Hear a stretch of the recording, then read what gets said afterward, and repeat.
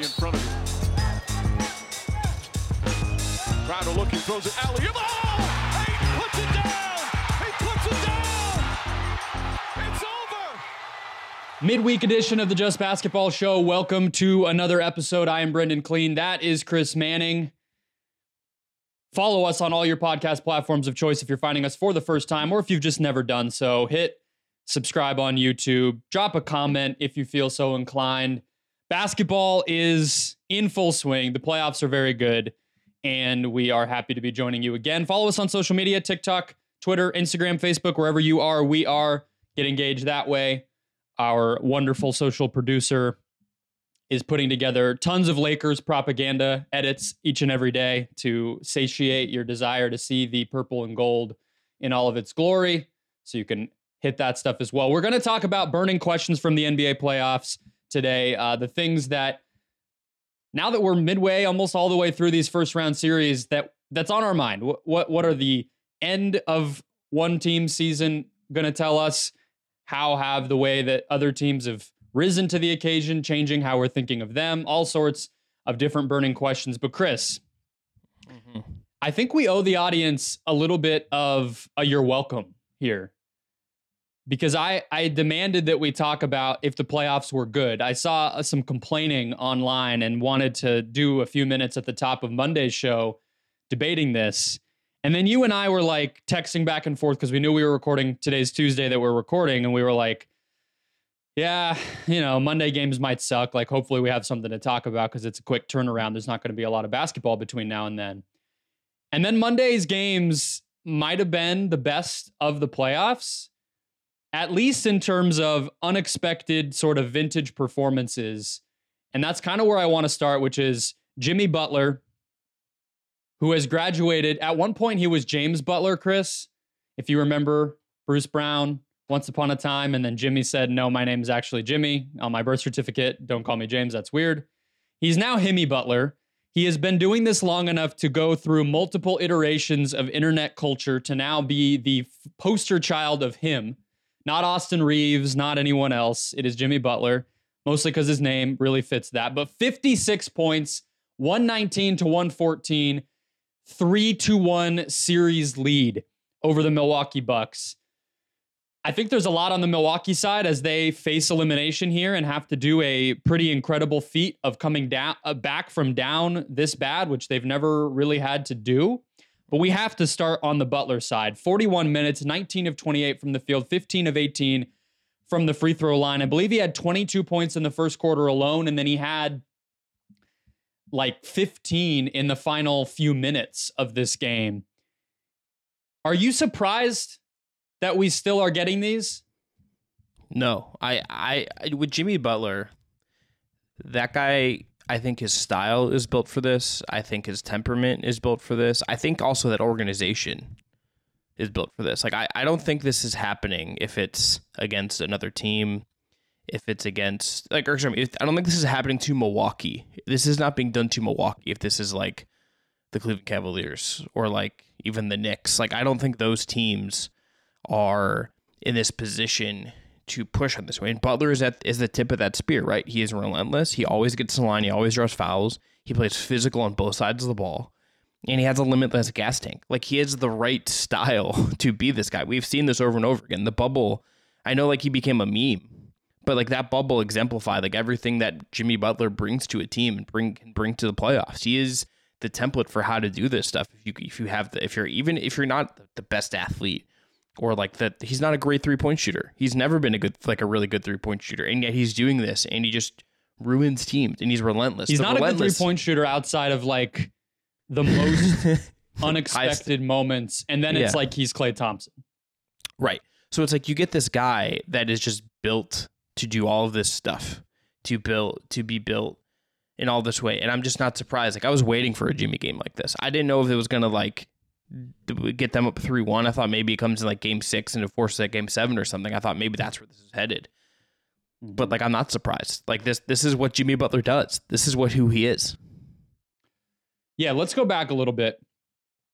His career is so fascinating to me because I'm looking at, Basketball Reference has career playoffs game log. That's one of the options you can look at. And it's just from the beginning of their career up through now, only their playoff games.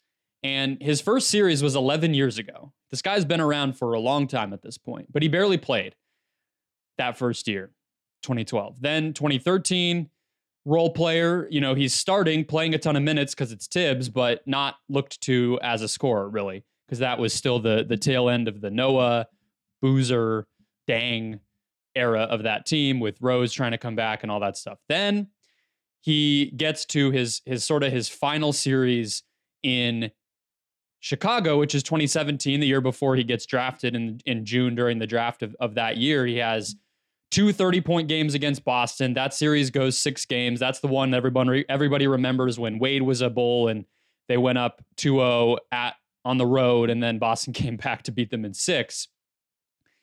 But then, Minnesota, Philadelphia, he has some moments. And then it's like he gets to Miami, to your point about the organization. His very first second round series, which was the bubble, as a member of the Heat, was beating this Bucks team. He had 40 points in game 1, 30 points in game 3. They beat him in 5. Then obviously there's the finals. He has a 40-point game in that. He has a 35-point game in that. The meme you mentioned with the exhaustion of all of that. And it just feels like he became a completely different guy where he's able to do this. And I wonder what the ingredients really are for all of this, because he's played the same way his whole career. Is it being empowered to be the lead guy? Is it finding a culture and sort of like a set of players that are going to fight and create turnovers and not give up and, not be whatever he thought of Andrew Wiggins and Karl Anthony Towns once upon a time, or Ben Simmons? Right. Is it that? Like it is so ethereal, because when he's been given the chance, I feel like he's kind of shown up in a lot of ways, but this is just, 20% better since he got to Miami. You know who I'd want to ask this question? Like I've one person that comes to mind that I would specifically want to ask what makes Jimmy Butler so special. Can you guess who it is? Joel Embiid? It's Joel Embiid, because last night, Joel Embiid, who on repeated occasions has talked about how much he wished Jimmy didn't leave and they messed that up and all this stuff, tweets playoff MF Jimmy Butler. Just thinking about, I'm sure I would love to have watched that game with Embiid. I would love to know what's going through his brain. I think obviously he would be the spear point in a different way, but it's you can tell the respect he has for him. And Butler also was that's the MVP. There's clearly some mutual love between those two guys. I would love to see how Embiid would define this, because I think you hit a lot of the stuff, but to hear from a guy who played with him, who clearly wishes he still played with him, I would very much like to know what Embiid would have to say about this. This was the most points scored in a playoff game by a Heat player ever. So you might remember Shaquille O'Neal, LeBron James, Dwayne Wade, Chris Bosh, all played for this team. Never scored 56 points. I would imagine 56 is in at least the top 20 of all-time playoff scoring. I didn't see that number, that ranking necessarily going around, Chris, but it's super special. That first quarter was unreal, and I think there's an element here of this particular matchup, right? This is now the third time they've faced each other in the playoffs, Milwaukee and Miami. And it sounds so basic because the talking heads on ESPN and whatnot like to throw this out gratuitously when it doesn't really actually apply, of so-and-so is not afraid of such and such team or such and such player. Jimmy Butler's not afraid of the Milwaukee Bucks. He's not afraid of Giannis Antetokounmpo. He's not afraid of Drew Holiday. Definitely not afraid of Chris Middleton, who we can get to. And that does mean something to me, because I think that there is an element. It's like the cornerback who the opposing team in the NFL just doesn't throw to, right? That's how Drew Holiday is a lot of the time. And especially in isolation on the, inside the arc, that is how Giannis is for almost everybody. He's a defensive player of the year. Drew Holiday has just got the Athletic. They just voted him as the most best defender and most underrated defender in the league. And Butler was ISOing those guys like it was, Nothing. G Leaguers. Yeah. It's crazy. And I do that matters, right? Like facing this particular team and not worrying about who he's going up against. I think that speaks to what you were talking about of it wouldn't happen if it was any other team. And I think that has to also, it's not just coming from Butler. Like that has to also be coming from Spo, Riley, Kyle Lowry, Bam, whatever it is, Haslam, that they walk into every series feeling like it doesn't matter. They're either going to lose because they didn't play their best or they're going to win. There's not going to be an opponent that takes it to them. 100%. I mean, this is where I was getting to with like the organization stuff. It's like they have the best coach in the league. They have an organization that like we can make fun of Heat culture and like we should tease it because it often is very silly and stupid. And like, people make fun of Udonis Haslam stuff and I get it. But this is like a team that like is kind of has this mindset of like, we're just not going to give in. We're not going to have these issues where like we're going to veer away from this moment. Like other teams 100% would have crumbled if Giannis comes back, right? Like there's no doubt in my mind that another team sees Giannis come back and it's like, well, okay, like this is a problem for us. And they crater and the Bucks win and we kind of just move on with our lives. But now we're looking at 3-1. And I don't know how good of it, like 3-1 as good as as good as Milwaukee is, as good as Giannis is. Coming back from 3-1 is going to be a really tall task. They have to rip off 3 in a row against a Heat team that just had this comeback against them. That is going to be feeling confident. That has Jimmy Butler, and Jimmy Butler knows he can kind of get whatever he wants. I don't think the Bucks are going to. Can we pause for a second? Yeah, because I can appreciate that there is some legitimacy to Heat culture, and that it's not just a joke, and that there is some.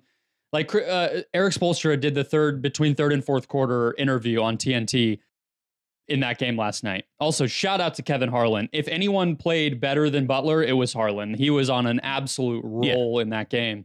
But anyway, Spo does the interview and he's like, we have the grit and effort needed to win this game. It's just a matter. They were down 11 at this point, like, mind you. And Spo was like, yeah, we have everything it takes. We just got to do it. But it's Giannis Antetokounmpo. Mm-hmm. Like, I just think you can't overstate that this team is going against that guy. Like you said, in his return to the lineup, the other games, they didn't have him in there. But Butler didn't just score 30 again like he's been doing this series. He doubled that against the best player in the NBA. The Bucks are 0-2 with Giannis in the lineup in this series.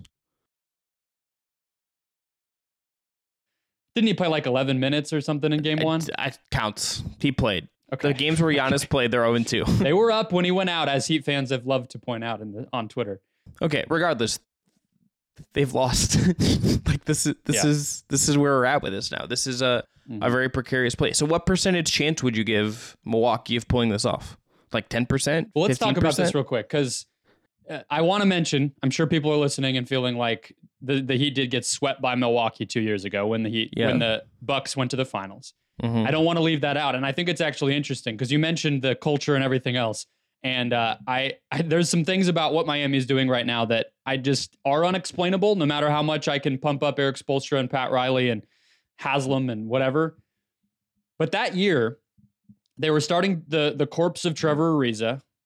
I will always trash Trevor Ariza. He did not leave Phoenix on good terms. So that's what my anger is there. Hero is not himself, not good enough yet. And they had basically no bench. Dragic was on his last legs. I think he, if I'm looking back correctly, was actually fine enough. And Bam wasn't where he needed to be. You fast forward to this series.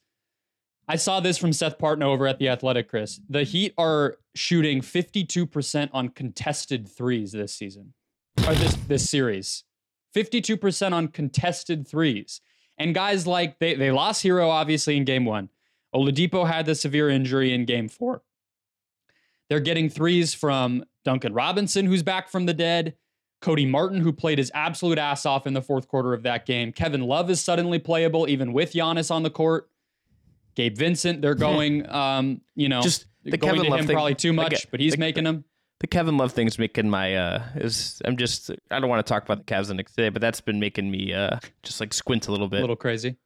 Yeah. Not crazy, so but anyway, it's like the guy that played in the finals and was hurt and like, maybe you like there's something there that we don't totally understand. Like maybe you should have like tried to find a way to keep that guy around in case you needed to. I mean, maybe he would have helped you in a big environment where your team looked overwhelmed in New York City, and also you need help rebounding. I'm just wondering if if that guy could have maybe helped you if you would have figured that out.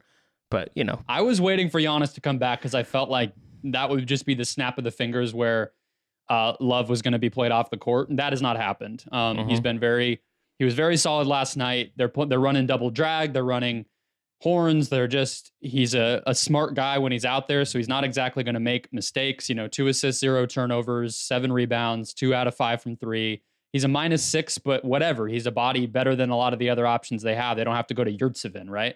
All right, so on the Bucks side, how big of a percent chance do I give them? It can't be 50 because that is something we just haven't seen much in the NBA, but it's not unprecedented, and great players tend to be the ones to do it, whether that's Curry in, Clay in the Thunder series and then having it done right back to them by LeBron and Kyrie, or, any number of other times. It is definitely on the table. I think Chris Middleton needs to play better. Oh, yeah. That's my number one thing. If he's never had a lot of lift on his shot, it's looked inconsistent, if not outright bad, since he's been back, even on his best days. I know he had 8 assists and 3 turnovers. I feel like that was more a thing of like, I'm not making my shots, so I need to give the ball up, not I'm creating advantages and like dishing to a teammate. The best offensive players on the Bucks in this game were Giannis and Brook Lopez, and that pick and roll was really, really working. I also think there's something to be said for the Bucks aren't exactly afraid of the Heat either. Late in that game, Giannis and Brook were being guarded by Bam and Jimmy, and the Bucks were like, okay, fuck it. We're going to go ahead and put our best guys in the offense, and even if it's your best defenders, so be it. And that's what happened. So I don't think that the Bucks are necessarily some sort of humongous underdog to come back and do this. They do still have home court in 5 and 7, but coming off of the injuries the way that Giannis and Middleton are, it's not a normal set of circumstances. And I think Middleton especially, like if he's not able to score, not able to get past his guy, not able to guard Butler much at all, he just was getting blown by Butler was blowing by him every single time. That's an emergency because they're not going to win it if they have to put, Connaughton or Portis in that spot. And obviously this would lead to some very dire realities perhaps for the Milwaukee Bucks. I mean, this would lead some places that I don't know what to make of it. I don't know exactly like how, we quantify that or whatever, but this had some. What's your percent chance? I'm at like 25. Like wow. I give them more than that. I would say like at least like a third, 40, somewhere in there. 3-1 is just so hard. It's just like it's 3-1 against a group that I don't think is going to feel the pressure against them.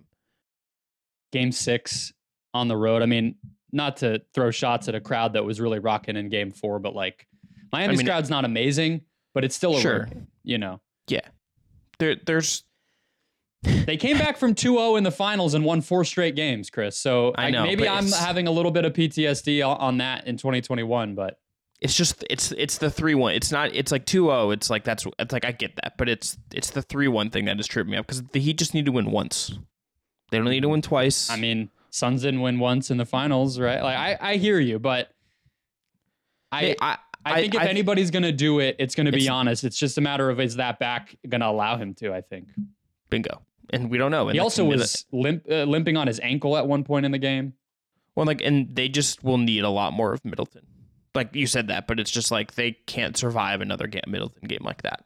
They can't. And Drew, I mean, I think Drew had like kind of an offensive night as well, if I'm remembering correctly. I might be like misremembering that, but like, and also just like, look, Drew is. We talked about the defensive stuff. He cannot have like that kind of Jimmy game again, where like that's been a grimy matchup. But he has to win it more. I think he can't get torched like even for like 40 again. Yeah. So in game 2, Holiday was 6 of 19, 2 of 11 from 3. Like if they have a 2 of 11 Drew game again, and Middleton's 4 of 12, like 1, 2, 3. Yeah, Holiday Cancun. can be better too, for sure. And like, I get they're asking a ton of him defensively, so this really maybe offensively comes back to Middleton and comes back to can Jay Crowder hit a couple threes? Jay Crowder got a DNP in this game. Yeah, and Connaughton was 1 of 6 from 3, so I wonder if Crowder comes back the other way. I mean, Brook had 36, and it just like he was a monster and just like gets wiped away, and he just completely suffocated Bam in the post. Bam could not get a bucket off in this game unless he just happened to make his mid-range jumper because Brook was in that drop. To me, quickly on the Bucks, last thing, I feel like Portis playing more and them just going huge is an adjustment I would like for them to try, to have Middleton effectively playing the 2.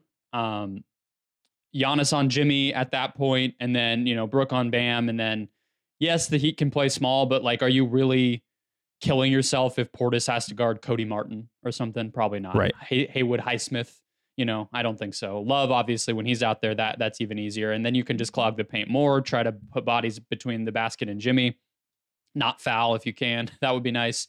But we'll see. I think that they can win game 5, and then,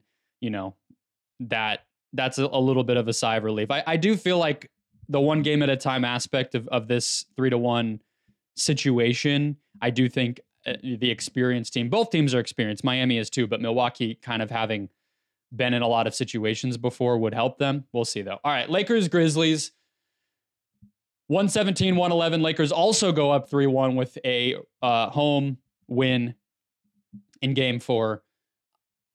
This series has been very, very strange to me, Chris, and I don't feel like this game was good, I think.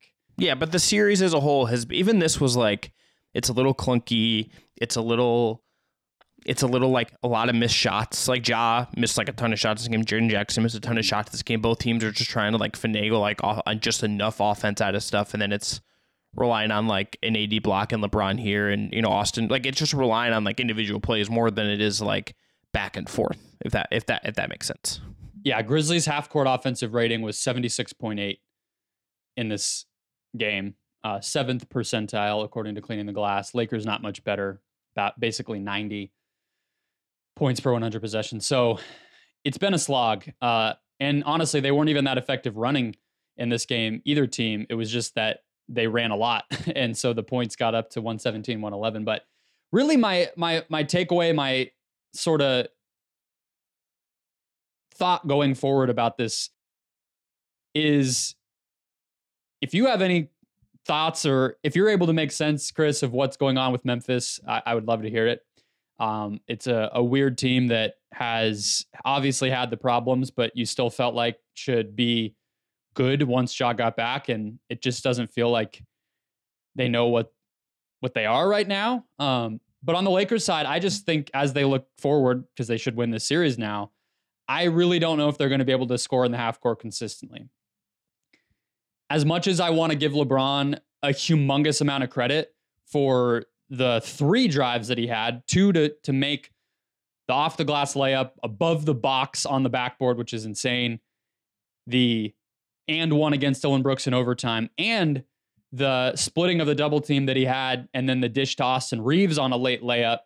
All 3 of those were vintage LeBron stuff. But this team, when LeBron is unwilling because of his body right now to attack, and Anthony Davis is not scoring the ball at all in the past few games, I'm just not sure that they're going to be able to get enough offense out of this team to beat whoever they play in the next round. I mean, he looks tired or old or hurt or all of it, right? Like that is where we're at with LeBron right now. And it's still clear that he can turn on these moments of greatness and turn on these moments of just brilliant excellence and these big moments where he gets big buckets and scores and they win the game. And it's clear that like he is like the yell he erupts into after he scores on Dillon Brooks to like ice this game.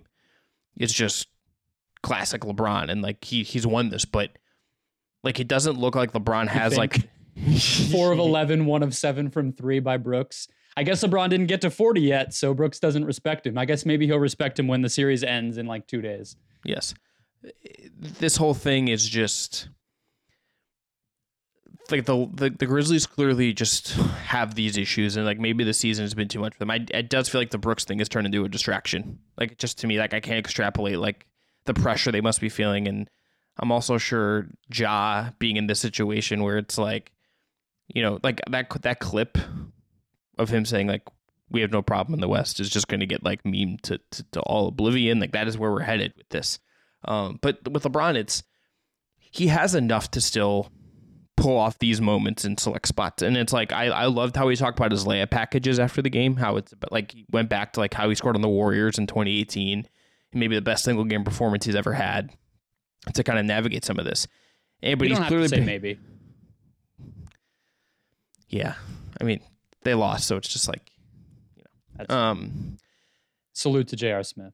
Love him. Still, anyway, yes. Regardless of any of that. But this I think it raises questions about like where the Lakers go. Sorry, Dylan, but I am very curious to just see like, is he somewhat saving himself? Does the foot get better, or is this just what their reality is, and this is what they're working with throughout this run? Because otherwise, like they're gonna have a lot of if this is the case, if this is what they are, if this is what LeBron is, they're gonna have a very hard time against Phoenix. They're gonna have a very hard time against Denver if they get there.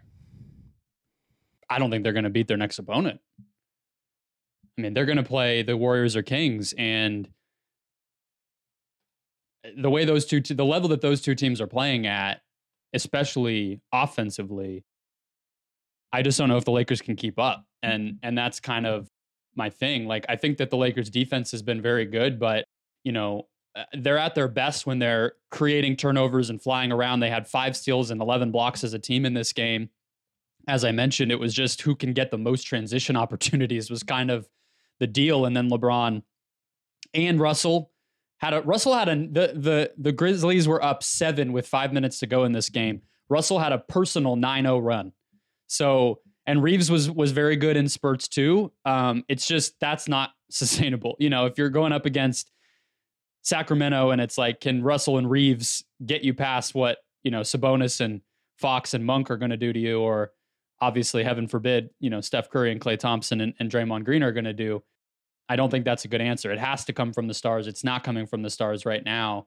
So I wouldn't feel great about them winning that. But at the same time, like it feels weird to be negative about this team as they're winning. I just like personally felt like they were going to win this series.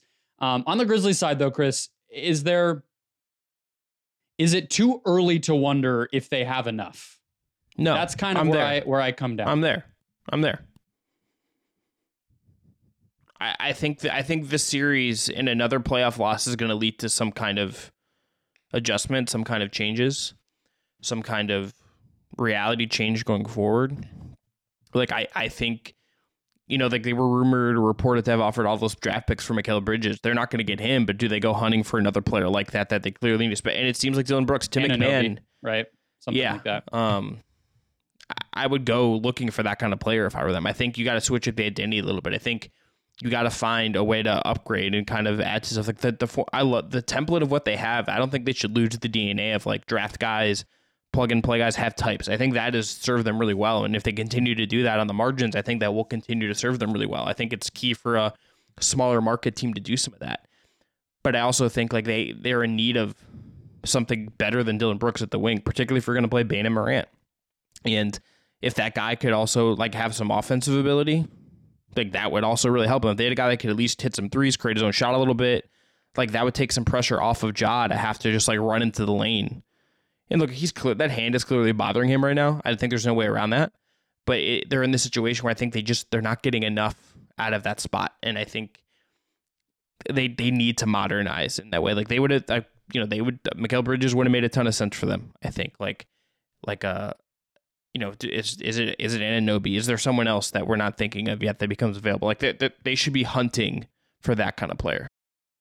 I don't think Ja is ever going to adjust his game. I don't think you can expect or ask him to do that, in terms of, well, if we just didn't have to always be worrying about Ja injuries, then we would obviously feel a lot better about our team. I don't think they have that luxury. I don't think he's good enough if he's worried about that or attacking less. Like that's what makes him special. And he is pretty willing to play off the ball. You know, Bane had it cooking in that third and fourth quarter, and Ja was in the corner. He even took a spot up corner three. Like how many, you know, superstar point guards even are willing to do that? I think we're going to talk about one later on who's had trouble with that. So I think that the answer is have him be off the ball less, have him maybe have to play, you know, I don't know if fewer minutes necessarily makes sense, but just reduce what you're asking of him is going to be the best way to do it. And it's kind of unfair because that's a weird dynamic to have where the style of your best player makes it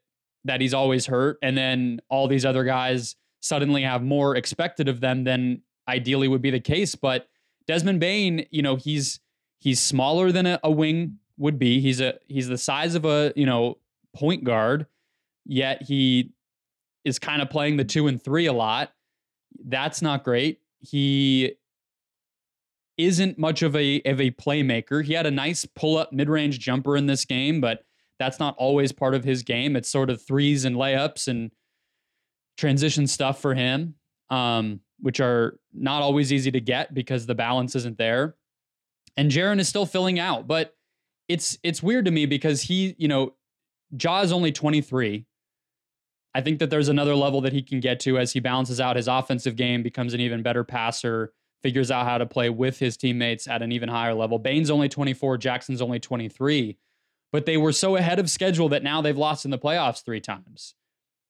So I do think that change is going to have to come. It's just, it's weird. It's the curse of drafting too well. And I think it speaks to the fact that they haven't hit on the thing they need. Like, I like David Roddy. Like, I know you're a Zaire Williams fan. Like, I think the internet broadly really likes Kenneth Lofton Jr. And, like, they gave him a real NBA contract, right? They haven't hit on, like, that wing. They haven't hit on the wing that would kind of be the connective tissue to everything they need and would kind of be, like, the balm to kind of solve some of their issues. Like, having a guy that is more credible to defend, like LeBron, even if it doesn't totally work, would give them a big advantage in this series just to kind of navigate some of that stuff, right? Like, I think that's just undeniable that would be a plus for them to just kind of navigate some of these series and also like help them like play the Suns or play like if they got the Celtics at some point in like a big matchup, like that would help them. And the teams you're going to have to beat, they just kind of are missing that piece. Yeah. And also just like, I really like Bane and I really like Ja. You have built-in issues with that size of a backcourt, and you're also about to pay Desmond Bane a lot of money probably. So like the time is kind of now, really. Like the pressure is on to kind of go make your move now unless you're going to trade one of your core guys. Like that just feels like where this is at. And I think particularly just like with it, how the season has gone, another high seed, another not making a deep run, I think that kind of demands change. It's not like this is like a 1-year thing. You can say, oh, we can run this back, learn from this. Our guys are still really young. It's like you have a defensive player of the year. This coach has been around a little bit, starting to get expensive. That I think naturally is going to spur forth some kind of differentiation out of this series. And how much of a chance do you give them to play the same game of actually coming back? Not much. I'm at like 3%. Yeah. One of the interesting, to explain why, I just feel like I watched their offense and they needed everything Bane gave them in that game. And even then, 3 of 12 from deep, he got cold at the wrong time, late fourth quarter into overtime.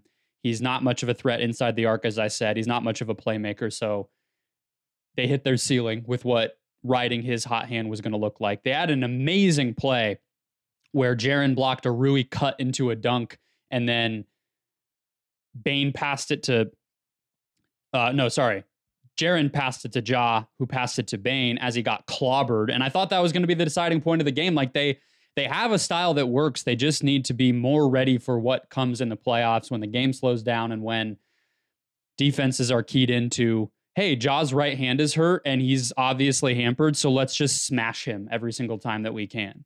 And then what do you do? And the answer was, well, hopefully Bane can get us there. Like that, it's just not filled out enough. So that's why I would give them a smaller chance. That's why I feel like they do need something.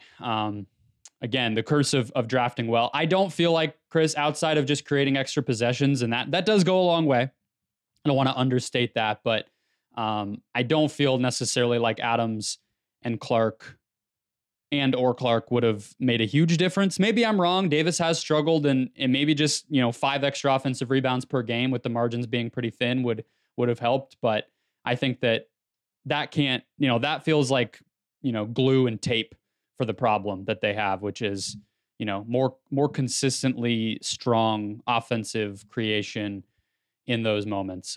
Not throw it to Dylan Brooks and cross your fingers like they have been. So, all right. Burning questions of the NBA playoffs. Some of these are things we talked about on the last show, but we can dive in a little bit more on them.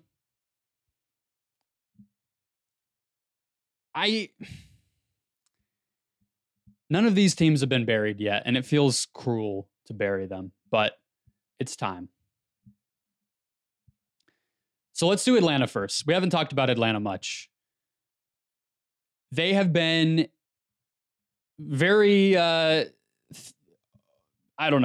tight-lipped at all about Trae Young being available, I think, or starting to think about what moving on from Trae Young could look like. They hired a head coach of pretty high repute, and like somebody who I don't think takes that job if he feels like he's locked into the given situation. I'm not saying he didn't want to coach Trae. I'm just saying if there is a change to be made, I feel like Quinn Snyder probably was keyed into that at the beginning. At least makes me feel like they're going to be willing to shake things up. And they got blown out by the Heat in the first round last year. They're headed toward that same fate against Boston. Those are the teams that they're going to need to get over the hump against if they're going to win, and they haven't been able to. In the first series, the first playoff run that this team had, they beat a Knicks team that was, very much a regular season squad, and then stomped on the decaying corpse of the Philadelphia 76ers with Ben Simmons. And then, lost to the Giannis-less Bucks. So not exactly like the biggest prove it thing. And then they've really shown us who they are the past 2 years. DeJounte Murray got suspended for game 5, so it feels like this series might be over soon, Chris. But what do you do here? I don't exactly feel like DeJounte Murray is somebody you're trying to build a team around. So they don't exactly have the obvious pivot of if they were to explore a trade, what do they do next? That's the thing. I am fascinated to just see how they would handle like some of their role guys as well, because it's like they have a lot of guys that I think are theoretically good or have had good moments. Like DeAndre Hunter has had a big game in the playoffs, right? Like I think the world of Onyeka Okongwu, but it's like he's stuck behind Clint Capella. Like, what do you do with Clint Capella?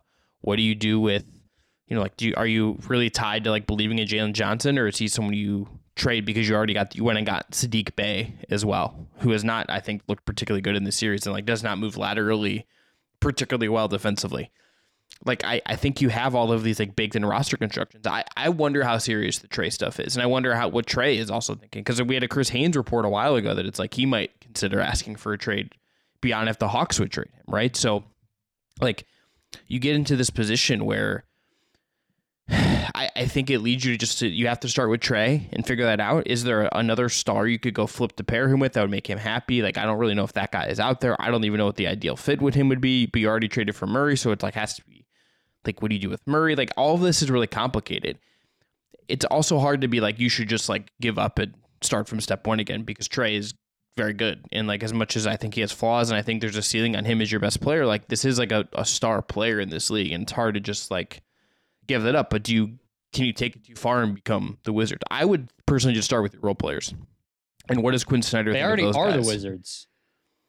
It's not as bad as the Wizards because Trae Young isn't making $250 bajillion. I mean, he's on a max. Like, it just, it doesn't feel as bad to me. Maybe because I also think so highly of Quinn Snyder. Is that unreasonable? I don't think he's enough to do much to fix the situation. So would you? Are you going trade Trae? Is that where you're at? I would definitely explore a trade. Yeah, I would too. I am curious what the market would be for that player. And honestly, a lot of it, less of it is on the court. If you told me, I think there's a bunch of coaches who around the league feel like I can get this guy's mentality to a better place. I can have him, be a little bit more willing to do the less glamorous stuff that you're seeing a point guard like Chris Paul or John Morant, who we've talked about, do for the betterment of their team. Not to mention, obviously, Steph Curry or any number of genuine off-ball stars, Jason Tatum.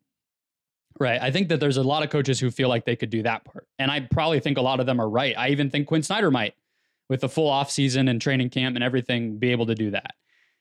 I think that it doesn't seem like it has been a very stable, like fulfilling place to build a basketball program in Atlanta lately. No. Right. They've gone through 2 coaches. They've gone through any number of players.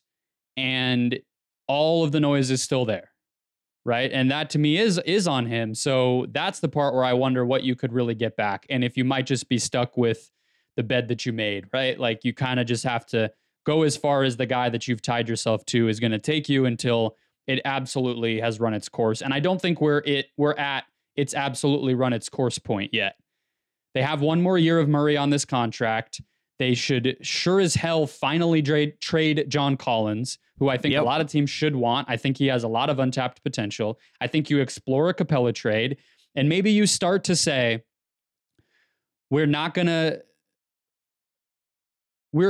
being in the business of proving to Trey that we're quote unquote committed to him. Mm-hmm. He has not earned that. So we don't need to keep the vets around. We don't need to keep adding the guys that we think he wants from a personality standpoint, or the guys that we think the best version of him is going to fit best with. Trade Bogdanovich potentially. Let the young guys start to play a bigger role. Go into next season with, I'm not saying trade all of those veterans. I'm saying see which ones get you something good. And then you go into next season with Trey and Murray still, and some different variety of the supporting cast, with the young guys playing a bigger role and Quinn's system fully in place. And I don't think you go aggressively on trade Trae Young this offseason, but you start to think about what the post-Trae landscape might be and give yourself some space. If it goes awful, you look at a Trae and a Murray trade at next trade deadline and, start to think about rebuilding from there. But the problem with this team is, and the reason I said that they're kind of like Atlanta, I'm not exactly sure that they're going to be thrilled about, blowing it up. That doesn't seem to be palatable to that ownership. No, and I would be curious to, again, they had the Travis Schlenk change this year. They changed coaches midseason this year. There's been a lot of change, and I wonder, how far do they want to push it? And if you're trading Trey, I wonder if you just say, all right, studs, let's go to the studs. Let's keep Jalen Johnson. We'll keep Okongwu, but Murray, someone wanted Griffin's to good. Griffin, keep Griffin. Hey, Minnesota, do you want DeJounte Murray to play with Ant? Can you give us at least one pick or something? Can someone what can we get for all these guys that would be useful? In Collins, just trade him. I think for John Collins' sake, I hope he actually just gets a chance to move on. But yeah, this would be the team to me that if they just felt get out ahead of it a little bit, and particularly if you want Quinn, if you trust Quinn, and it seems like he has some say in the front office to just build something, then I don't think that's a reasonable way to go. I do wonder who the trade suitors would be. What do you think?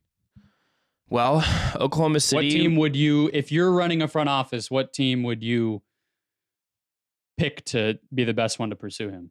Oklahoma City. Playing with Trey, playing with Shea. That hurts me with how much I love Shai Gilgeous-Alexander. But it's imagine Shea is the cover for him and all the wings and stuff they have to support Trey. It's the right Trey infrastructure, but that also assumes that Trey is willing to do something different, and that is part of the problem with this. I don't know if Trey is willing to be something different than he has ever been. This is one of the problems. I don't think that's what Sam Presti envisions for agree. that team. If you just look how they've built it, bringing a 6-foot point guard who doesn't play defense and hogs the ball does not feel like it would be the zen for that young group. Yeah, I don't disagree. I just my head just without thinking about this too much, I was I could see the idea behind it.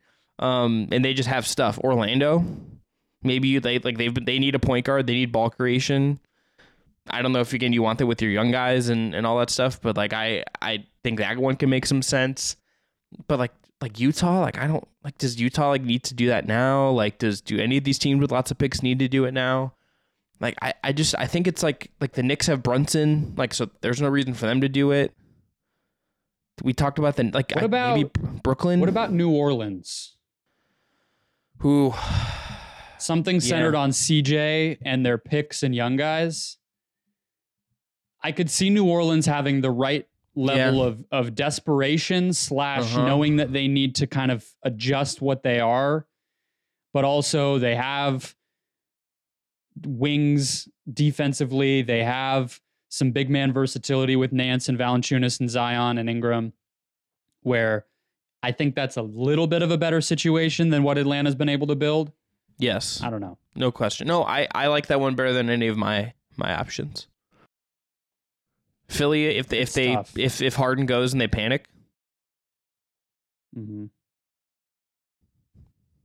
like that's the kind of thing. I think it's a team that has a little bit of desperation. Brooklyn? We talked about Brooklyn the other day. Yeah, I said them quickly there. I would you prefer that or Dame for them?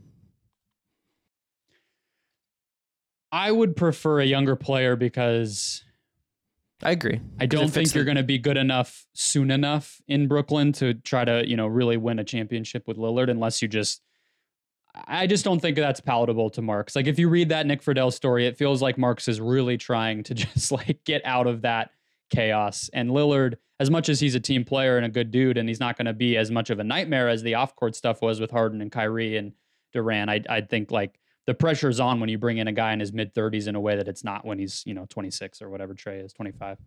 I agree with that. All right. Let's stay in the East. Cleveland Cavaliers. We talked about this quite a bit, but you have it in our notes as what do they do to take a step forward?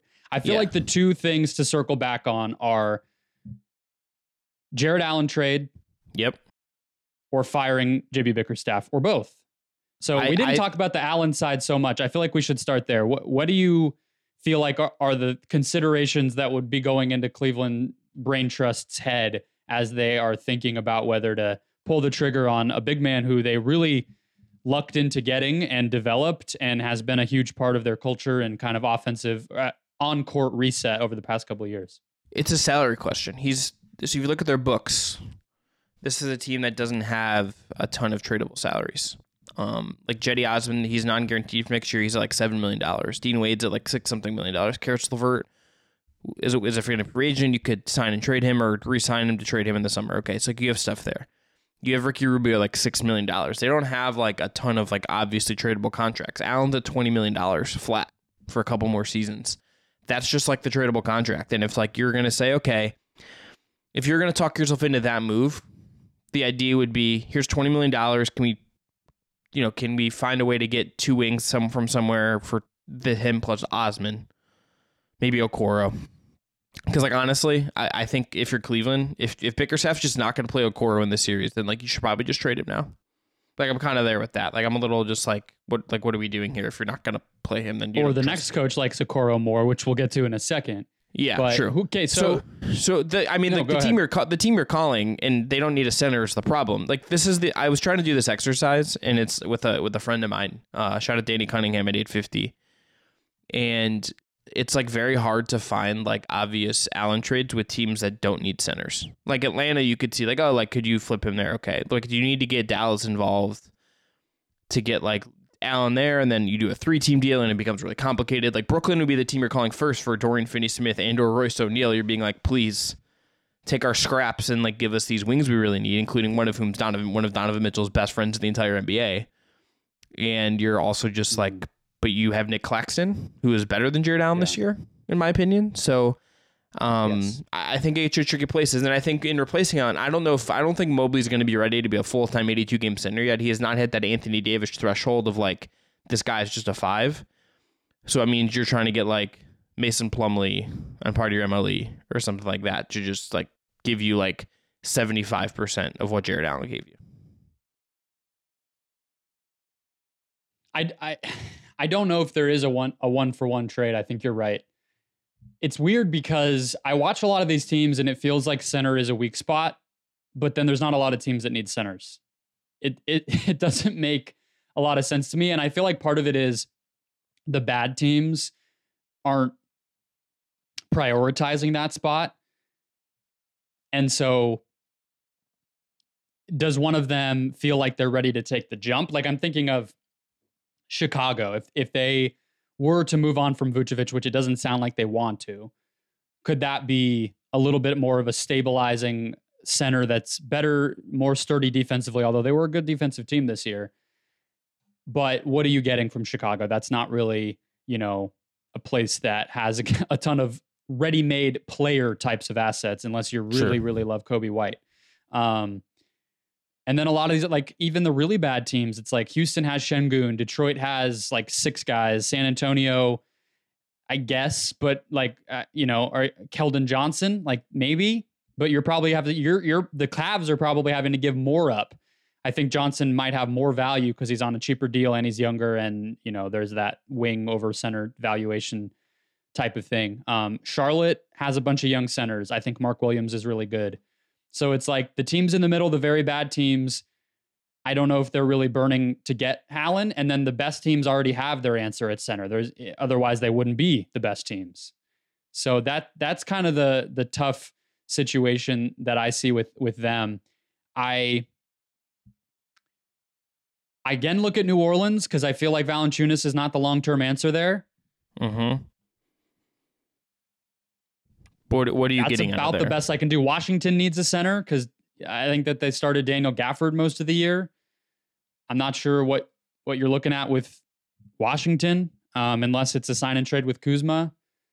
Then you're just like the lucky team of the offseason who happens to get that done. I'm not really sure that's the best offer that'll be there for Kuzma. It will not. He's going to get more than the MLE. He's going to get more than the MLE. No, I'm not talking about the MLE. I'm saying trading Allen to Washington in a sign and trade where Kuzma gets re-signed by them. And Good call. My bad. But I don't think that's the best offer that they'll get. If they actually were to explore a sign and trade thing with Kuzma, every team would want him. So correct. Boy, I don't switch to Bickerstaff. I don't think Bickerstaff's getting fired is where I'm at. Yeah. Let's just play theoretical then.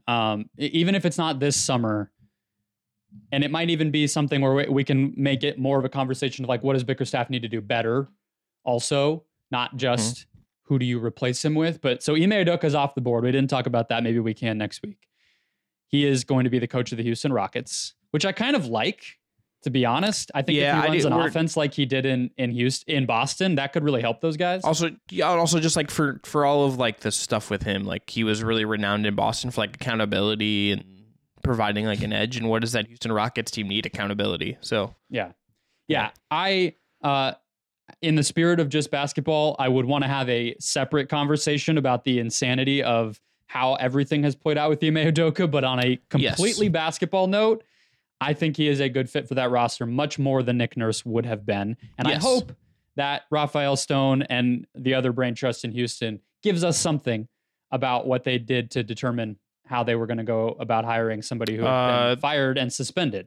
But probably won't. Like, I don't think we're getting that, but no, probably not. But so with Bickerstaff, what types of qualities, like if you could pick a coach, anybody in the NBA to coach the personnel that the Cavs have, who's realistically available, don't say Spo or something ridiculous, because then you're one of every NBA fan who would want Spo. But like, what do they need to do differently at the head coaching spot and kind of like scheme standpoint that they're not right now?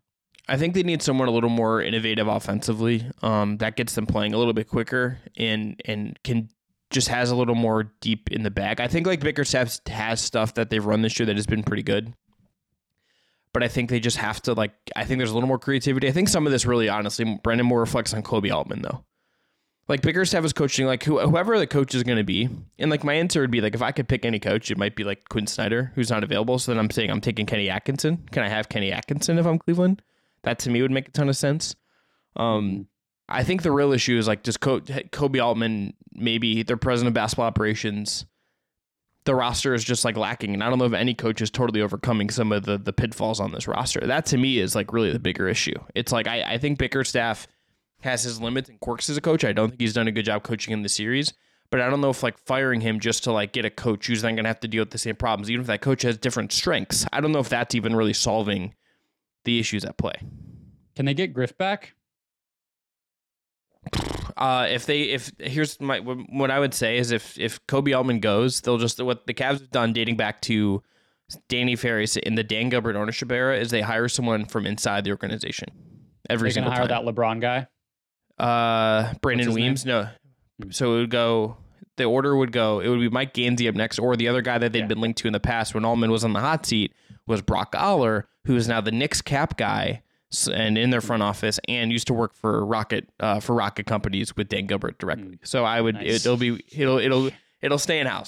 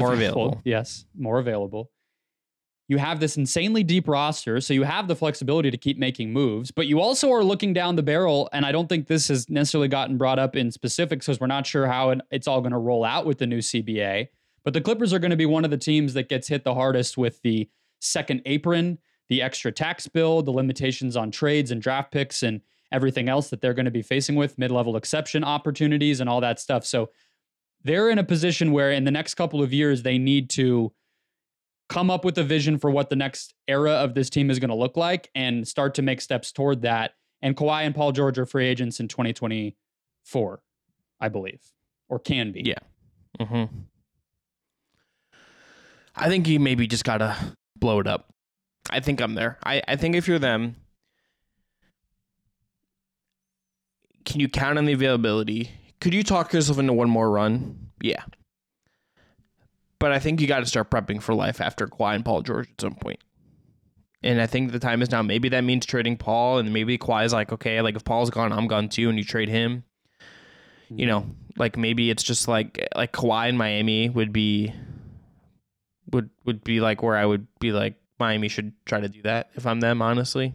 Miami is one of the only teams I feel like outside of the Clippers who's like, Kawhi, you want to play 20 games a year? Come on over. Yeah, it's either that or I want like the oddballness of like Kawhi playing for Tibbs. Tibbs is like, Tibbs he'll would, play. Tibbs would need a moment to himself if he heard that news. It's like, I get better Luol Deng, like who doesn't play as much. Yeah, who I don't even have to worry about overplaying and running into the ground because that's already happened. Like, count me in. Yeah. Except the fact that he'd be like, I need him every night, and he's like, yeah, I can't start Kawhi in the playoffs because he like didn't play 82 games for me. You know. Let me ask you this: which of them has more trade value right now? Kawhi, you could trade, and I think you could talk into him helping you win a championship. Paul George is not quite there. Like, he's very, very good, but like his ceiling is nowhere near what Kawhi is. Kawhi looked like the best player in basketball for like 2 months, and I understand the injury stuff, but it's like if you could talk yourself into it, I think you could get more out of Kawhi. Yeah, Kawhi being the best player in basketball, I think is a stretch. I said over the last couple, like there was a stretch for a couple months where he looked like the best player in basketball. He controls games as well as anybody. I look what he just did before he got hurt against the Suns. It's just like but he lost one of those games. Like, I mean, I'm just saying he was great. He was really great. He was. He made our top 4/5 list. Yeah, you're welcome. But look, I think I agree because as much as George's availability tends to be better, I don't think that's enough of a difference to overcome the fact that if you're getting Kawhi Leonard, you're getting a bona fide number one player who you know can lead your team in the playoffs to a championship with a great supporting cast around him. Paul George, even in his best days, is not that. His best version of leading a team was losing in 6 to the Suns in the conference finals 2 years ago. And that was an admirable performance, very solid, the best he could have done, but that was the best he could have done, and it didn't get you where you needed to go. I think that I don't know what a Paul George trade does for you. Correct. If you start there. And so I tend to lean the same direction as you, where it's like, it's kind of both or neither. You know who would be but who could make the Paul George trade and you could tell yourself it made a lot of sense? A team like Cleveland. Like that's they're the kind of team able to, are they? Unless they're trading Mobley or Garland. Right. That's what I'm saying. But it's like, that's the kind of Memphis. That would make sense to me. Like, cause it's like, hey, we have our superstar, like he another disrespected / mocked player to come join Memphis. Yeah. But that's the kind of team. It's like a little like that can fit him into this role, and like he doesn't need to play every night. Like if he can't, like that has a clear need, can assume some of the playmaking duties from these other really good players on the team. Yeah. Can help defensively on the wing. Like that's the kind of team that he would provide the most value to. So that's not my concern. There's every team would want Paul George. It's more so what is LA getting back? What are the Clippers? I hate calling the Clippers LA. I don't feel like they've earned that. What are the Clippers getting back to should move to like make Burbank. It worthwhile to trade Paul George? That's more where I was coming from. A team with Kawhi and Paul George, I feel like you're going to pick that 10 times out of 10 over a team where you still try to keep Kawhi, but you have now, Desmond Bane and like Zaire Williams and a pick. It would be a team, I think, that like a Memphis or a New Orleans that has a little bit of desperation and has a need and overpays with their plethora of draft picks. That's the team. Those are the teams. It's the teams with a lot of assets and a clear need and a need to do something. And then they overwhelm you and you say, well, we're getting a bunch of the picks back that we lost from doing this in the first place. And we can start to recover that way. That's what I think what you're looking at.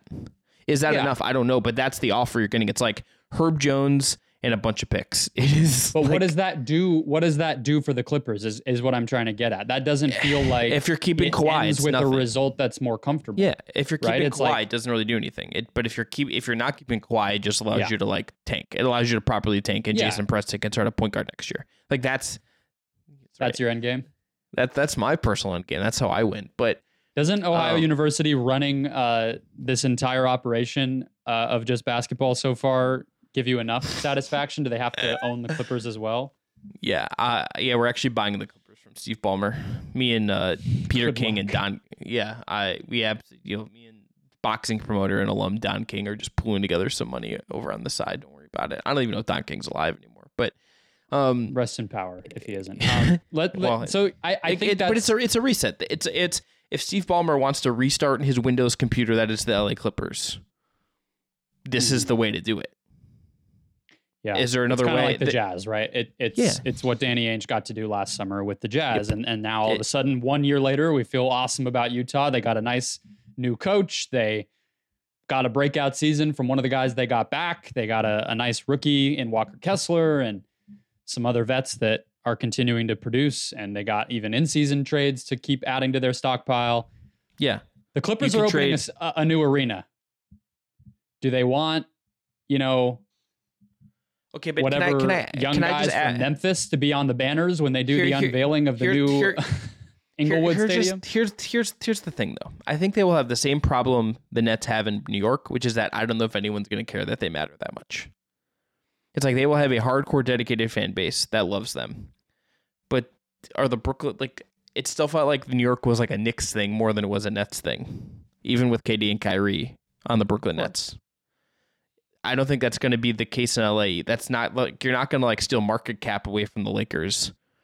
Are you going to sell more steal market cap away from the Lakers? I'm saying if you're spending hundreds of millions of dollars to build an arena, you probably want to put a competitive product on the wood that is inside of that arena rather than a bad product, because you still need to make money off of your operation, and having, the best player on your team be like BJ Boston is not probably going to get that job done if you're Steve Ballmer. No, but I also think you're running a lot of risks with the Kawhi part of this as well. And there's not an easy answer for any of that, it's all going to be, I think, very tricky for them to navigate. And then, he wonders, what does that mean? Does Ty want to stick around if they go rebuild? Does he be like, all right, I'm going to take a year off or something? Where does that push him? And then do you go get your own Will Hardy? Do you go hire that kind of assistant coach? I would, especially, and I wonder too, and this is kind of a noble, and this is maybe a good place to kind of end this. I wonder how the looming CBA changes will make them kind of view this. Do they need to reset just to kind of build back financially in a different way? Because they're one of the teams that will be most affected by the new salary cap structures. And I know those will take a year or two to implement and fully be integrated, but that wouldn't surprise me if that is on their mind to some degree. I'll give you a break that my preambles are long, but I did say that.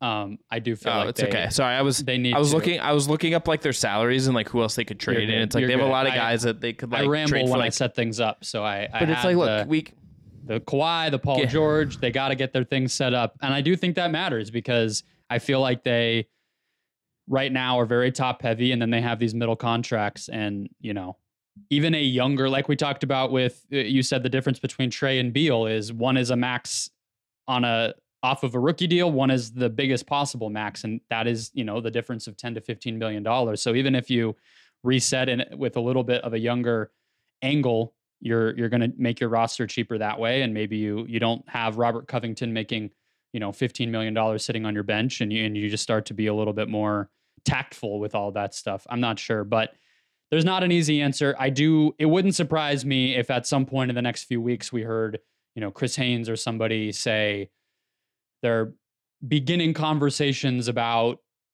what the future might look like. Steve Ballmer has called a meeting with Kawhi Leonard in San Diego to talk about how to proceed. Something like that. That would not shock me. All right, let's wrap it up there. More playoff basketball. Most of these series will be over the next time we talk, Chris, and we might already have had some game ones. Hopefully, these second round series should be awesome. Follow us wherever you listen. Subscribe on YouTube. Follow us on social media, TikTok, Twitter, Facebook, Instagram.